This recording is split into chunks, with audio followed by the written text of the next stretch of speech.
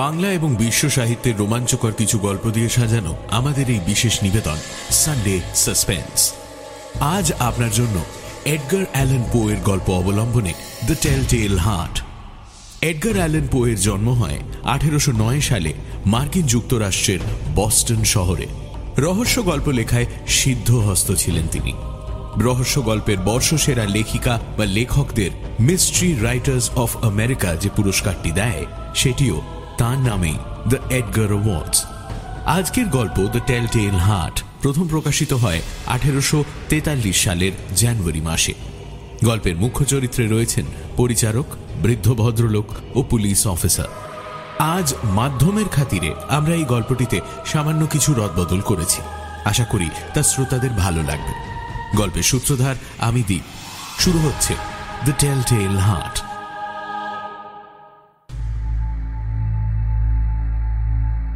আমি পাগল নই, আমার মধ্যে পাগলামির ছিটে ফোঁটাও নেই। আপনার বোধহয় বিশ্বাস হচ্ছে না, তাই না? যদি বলি আমার একটা রোগ হয়েছে আর সেই রোগে দুর্বল হওয়ার বদলে আমার অনুভূতিগুলো আরো প্রখর হয়ে গিয়েছে, তবে কি আমাকে বিশ্বাস করবেন? সে আপনি বিশ্বাস করুন চাই না করুন, আমি এখন সব কিছু শুনতে পাই, স্পষ্ট শুনতে পাই। পৃথিবীর সমস্ত কথাই শুনতে পাই, এমনকি নরকের। দেখলেন তো, সবকিছুই কেমন পরিষ্কার বলে দিলাম। এরপরেও আমায় উন্মাদ ভাববেন? পরের কথাগুলো শুনে আমায় শয়তান বলে ভাবতেই পারেন, আমি গায়ে মাখব না। আমি একজন বৃদ্ধ ব্যক্তির বাড়িতে পরিচারকের কাজ করি, বা বলা ভালো কাজ করতাম। বাড়িতে লোক বলতে আমি ও সেই বৃদ্ধ। লোকটার অঢেল টাকা পয়সা থাকলেও স্ত্রী বিয়োগের পর সে একেবারে একা। পয়সাওয়ালা লোক হলেও মানুষটা শান্ত, মার্জিত স্বভাবের। কোনোদিন কোনো ব্যাপার নিয়ে আমার উপর চোটপাট বা গালিগালাজ করেনি। শুধু মাঝে মাঝে একা বোধ করলে আমায় ডেকে বলতো, এসো হে, একটু গল্প করা যাক। এক কাজ করো, শেলফ থেকে একটা বই নিয়ে আমায় পড়ে শোনাও। তুমি কথা বললে ভালো লাগে, মনে হয় আশেপাশে একটা জীবন্ত মানুষ আছে। আমার লোকটাকে ভালোই লাগতো। ওর টাকা পয়সার উপর কোনো লোভ আমার ছিল না, কিন্তু ওর শরীরের একটা অংশ আমি বরদাস্ত করতে পারতাম না, আর সেটা হলো ঘন ভুরুর নিচে কোটরে বসা ওর চোখ, আর সেই চোখের ওপর একটা পাতলা নীলচে আস্তরণ। ওই চোখ দেখলেই আমার গা গুলিয়ে উঠত। কেন জানি না মনে হতো এটা শকুনের চোখ, কেউ মানুষের ধরে বসিয়ে দিয়েছে। লোকটা যখনই ওই চোখ নিয়ে মুখ তুলে তাকাতো, মনে হতো আমার শরীরের রক্ত জমাট বেঁধে যাচ্ছে। ওই চোখ থেকেই আমার মাথায় বাসা বাঁধল ঘৃণা, আর সেটা দিন রাত আমার কানে ফিস ফিস করত। ওই চোখ খতম কর, খতম কর, না হলে তুই খতম হয়ে যাবি। আমি এই খুনে ইচ্ছের বিরুদ্ধে লড়াই করেও হেরে গেলাম। ঠিক করলাম এই বৃদ্ধ লোকটাকে মেরে ফেলতেই হবে। ওই কুৎসিত চোখ চিরজীবনের জন্য বন্ধ হবে। সির্ফ একজনের চোখ দেখে তাকে খুন করার ইচ্ছের কথা শুনে আপনি আবারও বোধহয় আমাকে পাগল ভাবছেন। এবার বুঝবেন আমি কেন শয়তান হলেও পাগল নই। খুনের আগে সবকিছু ভালোভাবে বিচার করে নিলাম। সাবধানে মেপে মেপে পা ফেলছিলাম। স্বভাবে এমন কোনো বদল আনলাম না যা দেখে পরে আমার উপর কেউ সন্দেহ করতে পারে। লোকটার খাতির যত্ন আরো বাড়িয়ে দিলাম। উনি কিছু না বললেও আমি নিজে উদ্যোগী হয়ে বলতাম, আসুন স্যার, একটা দারুণ গল্প বের করে রেখেছি, আজ আপনাকে পড়ে শোনাবো। আমার শয়তানিটা প্রাণ পেত গভীর রাতে। প্রতি রাতে লোকটা ঘুমানোর পর আমি একটা লণ্ঠন জেলে সেটাকে আষ্টে পৃষ্ঠে কালো কাপড় দিয়ে বাঁধতাম, যাতে আলোর একটা বিন্দুও দেখা না যায়। তারপর লণ্ঠন হাতে চুপি চুপি সিঁড়ি বেয়ে উঠতাম, উঠে লোকটার বেডরুমের দিকে যেতাম। অতি সাবধানে হাতলে চাপ দিয়ে দরজার পাল্লাটা অল্প খুলে মাথাটা ঘরের মধ্যে ঢোকাতাম। দেখতাম লোকটা কি করছে। ওই অবস্থাতেই বেশ খানিকক্ষণ কাটাতাম। তারপর লণ্ঠনের কালো কাভারের একটা ছোট অংশ তুলে দিতাম, আর আলোর একটা বিন্দু এসে পড়তো ঘরের মেঝেতে। এইবার লণ্ঠনটা তুলে আস্তে আস্তে ঘরে পা রাখতাম, যাতে ওর ঘুম না ভাঙে। ঘরে ঢুকে ক্ষীণ আলো ফেলতাম ওর মুখে। দেখতাম অঘোরে ঘুমোচ্ছে, আর শকুনের মতো চোখটা বন্ধ। চোখ বন্ধ থাকলে কিছুই করার থাকতো না আমার। কাজটা অসমাপ্ত রেখে ফিরে আসতাম।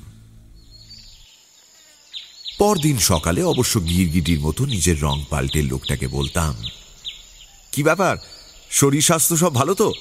কাল রাতে ভালো ঘুম হয়েছিল? হ্যাঁ, তা হয়েছিল। লোকটা বুঝতেও পারতো না আমি ওকে খালাস করার সুযোগ খুঁজছি। ওর উপর আমার একটুও আক্রোশ ছিল না, কিন্তু ওই চোখ সহ্য করতে পারছিলাম না।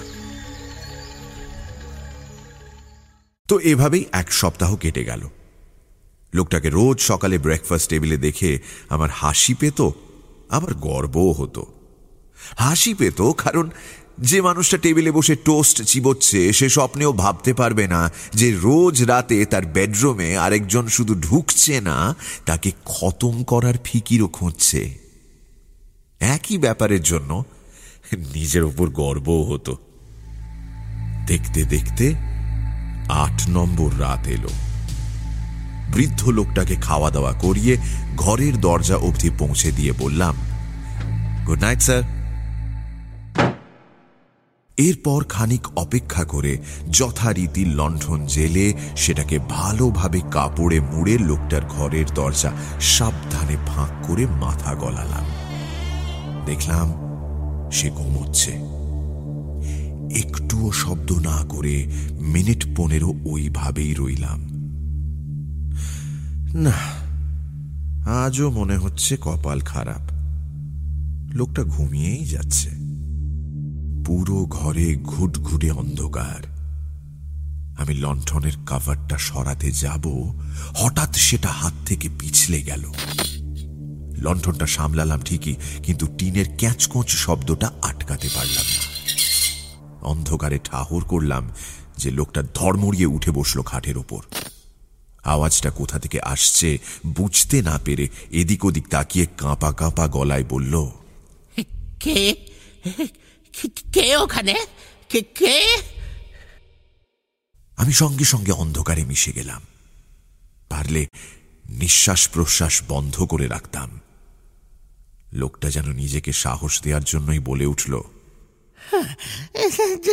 জোরে হাওয়া বইছে, তাই চিমটিত শব্দ হচ্ছে। হয়তো ইঁদুরের উপদ্রব হতে পারে। কালকে সকালে খোঁজ নিতে বলবো। কথাগুলো বলে সে শুয়ে পড়ল না, খাটের ওপর ঠায় বসে রইল। আমার উপস্থিতি সে টের পায়নি বলেই মনে হয়। আমি আরো মিনিট 10 অপেক্ষা করলাম। এইবার আমার কানে এলো একটা চাপা কাতরানির শব্দ।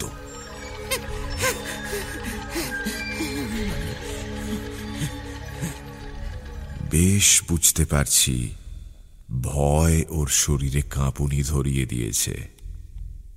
আদিম গুহার মতো অন্ধকার এই ঘরের মধ্যে একা মানুষের ভয় পাওয়াটা খুবই স্বাভাবিক। ঘুম ভাঙার পর থেকে বুড়োটা 2 চোখের পাতা এক করেনি। এই আমার সুযোগ শকুনের মতো চোখ থেকে চিরজীবনের মতো মুক্তি পাওয়ার। আমি ধীরে ধীরে লণ্ঠন থেকে কাভারটা সরাতেই এক ফালি আলো এসে পড়ল ঘরে। আমি লণ্ঠনটা তুলে ধরলাম। দেখলাম লোকটা বিছানায় আধ বসা আধ শোয়া অবস্থায়, আর এক চিলতে আলো গিয়ে পড়েছে সোজা জান্তব চোখটার উপর। পাতলা নীল আস্তরণের ওপর আলো পড়ে সেটা একদম ভুতুড়ে দেখাচ্ছে। এবার আমার কানে ঢুকলো একটা নতুন শব্দ, একটা চাপা শব্দ। ধপ করে কিছু পড়ছে, আর তার রেশ মিলিয়ে যেতে না যেতেই আবার ধপ করে ভেসে আসছে। শব্দটা দ্রুত ওঠানামা করছে। শুরুতেই বলেছিলাম না, আমার অনুভূতিগুলো আরো প্রখর হয়ে গিয়েছে। স্পষ্ট বুঝলাম ওটা ওই বুড়োটার হৃৎপিণ্ডের ওঠানামা। আওয়াজটা আরো জোরালো হলো। মনে হচ্ছে ওর হৃৎপিণ্ড পাঁজরা ভেঙে বেরিয়ে আসবে। পাড়াপড়শিরা আবার শুনতে পাবে না তো? বুড়োটা কি বুঝেছে ওর শেষ সময় উপস্থিত? সে বুঝুক না বুঝুক, আমার মনে হলো ওর চোখ আমার শরীরের রক্ত চুষে খাচ্ছে। আর পারলাম না। লণ্ঠনের কভারটা টান মেরে খুলে একটা চাপা হুঙ্কার দিয়ে লাফ মেরে ঘরের মধ্যে ঢুকলাম। বুড়ো বাঁচার শেষ চেষ্টা করল। কাতর গলায় বলল, আমায় মেরো না, আমায় মেরো না, আমায় মেরে তোমার কি হবে বলো? আমি আমি রুগ্ন মানুষ, বয়স হয়েছে। আমায় মেরো না, আমায় মেরো না, তোমার পায়ে পড়ি, আমায় মেরো না। আমার সেসব শোনার সময় ছিল না। তেড়ে গেলাম বিছানার দিকে। বুড়ো একটা শেষ চিৎকার করল।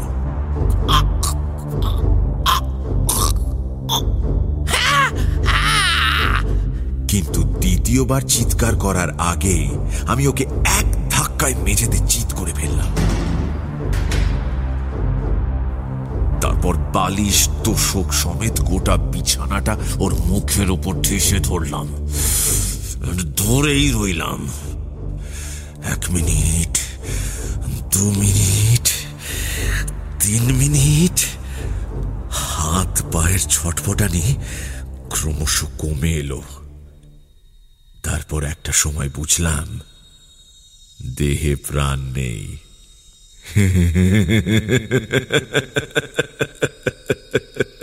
শকুনের নীলচে চোখ আমায় আর কখনো পীড়া দেবে না।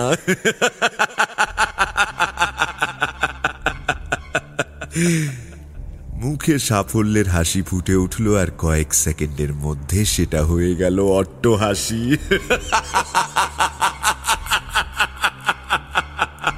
আমি হা হা করে হাসছি।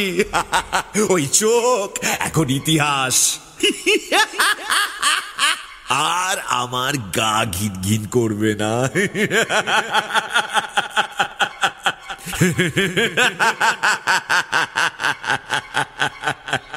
হাসির বেগ কমলে সেই হৃৎপিণ্ডের ঢিপঢিবানি আমার কানে গেল।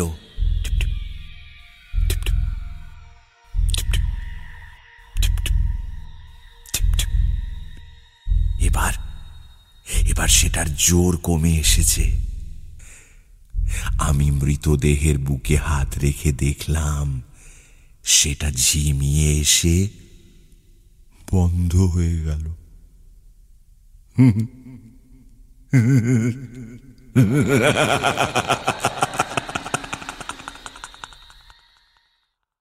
দাঁড়ান দাঁড়ান, কি ভাবছিলেন আমি উন্মাদ? এর পরের ঘটনাক্রম শুনলে আর বলতে পারবেন না। মৃতদেহ বাইরে বের করা যাবে না, এর ব্যবস্থা আমাকেই করতে হবে। উপায় একটাই, মৃতদেহ একাধিক টুকরোয় ভাগ করা। এবার যেমন ভাবনা তেমন কাজ। প্রথমেই ধড় আর মাথা আলাদা করে ফেললাম। তারপর অঙ্কের বাঁধা ফর্মুলার মতোই হাত পা শরীর থেকে আলাদা করে ফেললাম। এবার শুধু আলাদা করলেই তো হবে না, তাদের জন্য জায়গা খুঁজে বের করতে হবে। এই ব্যাপারটা ছকে নিয়েছিলাম আগেই। ঘরের মেঝের 3টে বোর্ড তুলে ফেলে জায়গা করে ফেললাম। ছিন্ন ভিন্ন দেহাবশেষ তার মধ্যে গুছিয়ে রেখে দিলাম। এরপর মেঝের তক্তা আর বোর্ডগুলো খুব হিসেব করে আবার আগের মতোই পেতে দিলাম। সেগুলো যে সরানো হয়েছে তা ধরার সাধ্য কোনো মানুষের চোখের ছিল না। শুধু মানুষ কেন, বেঁচে থাকলে বুড়োর শকুনের মতো নীলচে চোখও আমার কারসাজি ধরতে পারত না। একটা মস্ত গামলা এনেছিলাম রক্তের দাগ বা ছিটে ধরার জন্য। খানিকক্ষণের মধ্যেই সেই ঘরে এমন কোনো চিহ্ন রইল না যা দেখে বোঝা যায় যে এই ঘরে একটা মানুষকে খুন করা হয়েছে। বোঝা যাবে না এই ঘরে একটা মানুষকে খুন করা হয়েছে।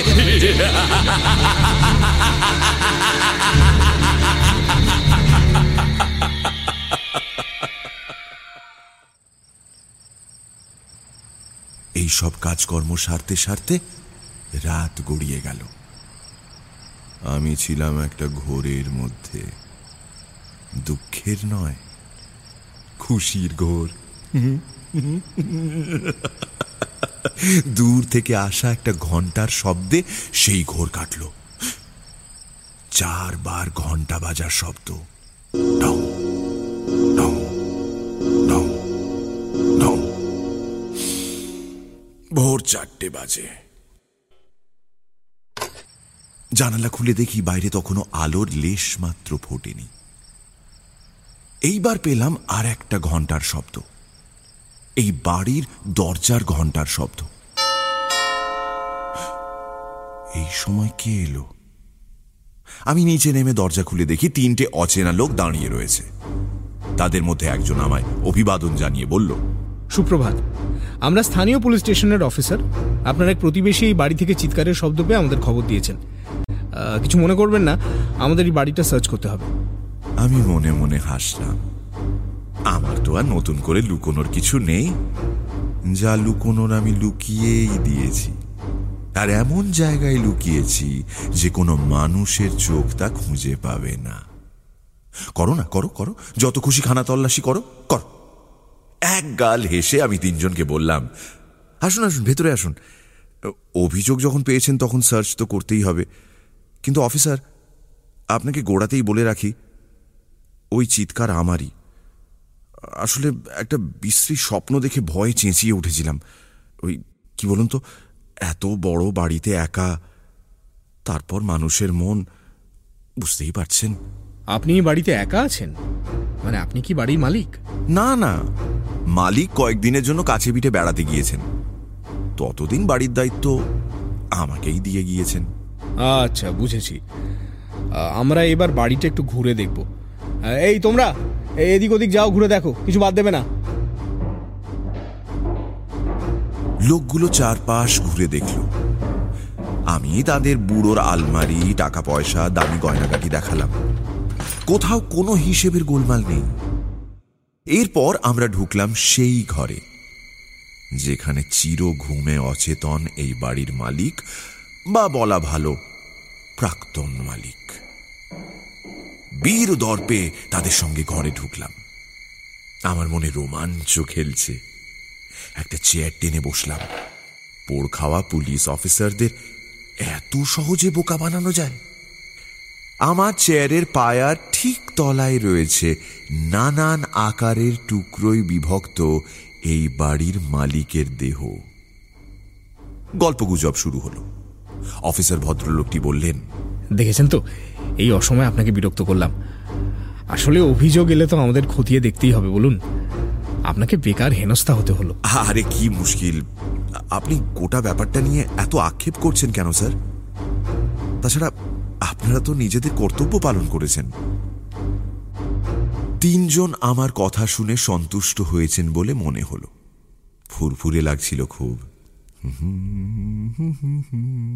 কিন্তু সেইটা বেশিক্ষণ স্থায়ী হলো না। একটা অস্বস্তি আমার শরীরে পাক খেতে লাগলো। মাথাটা অসহ্য ব্যথা করছে, কানে বাজছে একটা ছন্দ, আর সেটা একেবারেই সুখকর নয়। আমি একবার ভাবলাম মনের ভুল। আমি একটা কৃত্রিম হাসি ফুটিয়ে আরো জোরে জোরে কথা বলতে শুরু করলাম।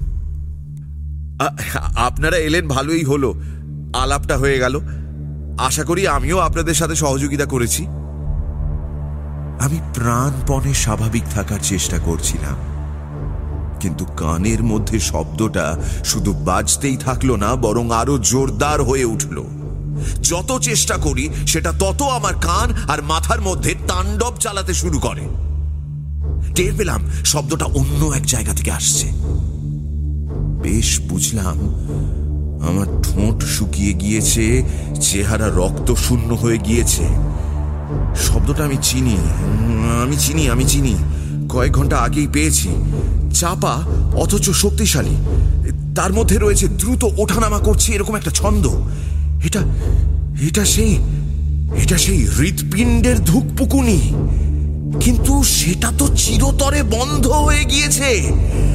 আরে আমি নিজে বন্ধ করে দিয়েছি, তাহলে এবার কোথা থেকে আসছে? আওয়াজটা আমার মাথা আর কানের মধ্যে হাতুড়ি পেটাতে শুরু করলো। দুম দুম দুম দুম। দু হাতে দুই কান খামচে ধরে চেষ্টা করলাম সেটা ঝেড়ে ফেলার, কিন্তু পারলাম না। চেয়ারটা ছেড়ে উঠে পড়লাম। কাঠের উপর কাঠের পায়া ঘষার একটা জঘন্য শব্দ হলো। আমি ঘড়ঘড়ে গলায় সামনে বসা লোকগুলোর দিকে তাকিয়ে বললাম, আমার কানে না কিছু একটা আটকে রয়েছে, বুঝেছেন? ওটা খুব আওয়াজ করছে। আপনারা দেখতে পাচ্ছেন আমার কানের জায়গাতে কি আছে? দেখুন না। আগে আপনার কানের জায়গায় তো কানই আছে, আর সেখানে কিছু আটকে নেই। কি বলছেন আপনারা? ভালো করে দেখুন না। আমার কানের মধ্যে বাজছে, ঢিপ ঢিপ করে বাজছে। আরে বেজেই চলেছে। কিছু একটা করুন প্লিজ। কিন্তু কি বাজছে? লোকগুলোকে কি করে বোঝাবো? আমার কানে বাজছে হৃৎপিণ্ডের ওঠানামার শব্দ। দ্রুত উঠছে আর নামছে তার ছন্দ। সেই দেহের হৃৎপিণ্ড যেটাকে আমি টুকরো টুকরো করে কবর দিয়েছি এই ঘরের মেঝেতে। আমার ঠোঁটের দুপাশ ভেজা ভেজা লাগছে। মুখ দিয়ে একটা সাদাটে তরল বেরিয়ে আসছে। নিজের উপর নিয়ন্ত্রণ আর আমার নেই। আওয়াজটা আমায় পাগল করে দিচ্ছে আওয়াজটা।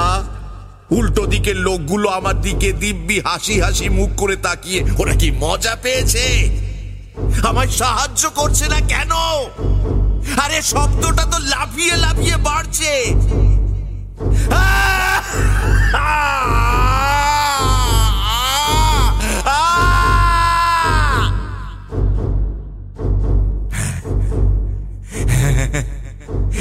এবার আমায় পাগল বলতে পারেননি। আমি পাগলের মতো মেঝের তক্তা, বোর্ড, পাটাতন ধরে টান মারলাম আর উন্মত্ত গলায় বললাম, তুই সব নষ্টের গোড়া। যতদিন বেঁচেছিলি আমায় জ্বালিয়ে মেরেছিস, মরে গিয়েও আমার পিছু ছাড়ছিস না। মেরেছি আমি। বুড়োটাকে খতম করে টুকরো টুকরো করে কেটে এখানে পুঁতে দিয়েছি ওর দেহটা।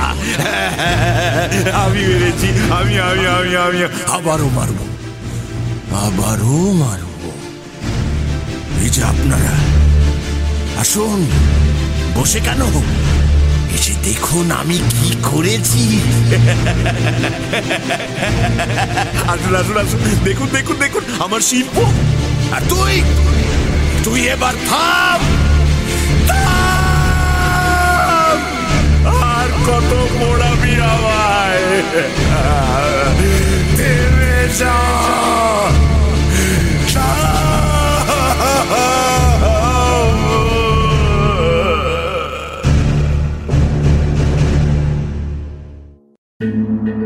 সানডে সাসপেন্সে আজ শুনলেন এডগার অ্যালান পোয়ের গল্প অবলম্বনে দ্য টেল হার্ট। গল্পের কথক ও পরিচারকের চরিত্রে মীর, পুলিশ অফিসার সোমক, বৃদ্ধ ভদ্রলোক এবং গল্পের সূত্রধার আমি দীপ। ধ্বনি পরিকল্পনা ও আবহ সঙ্গীত Robin. Poster design join the dots. গল্পের অনুবাদ, বেতার নাট্যরূপ, শব্দগ্রহণ ও পর্ব পরিচালনায় পুষ্পল।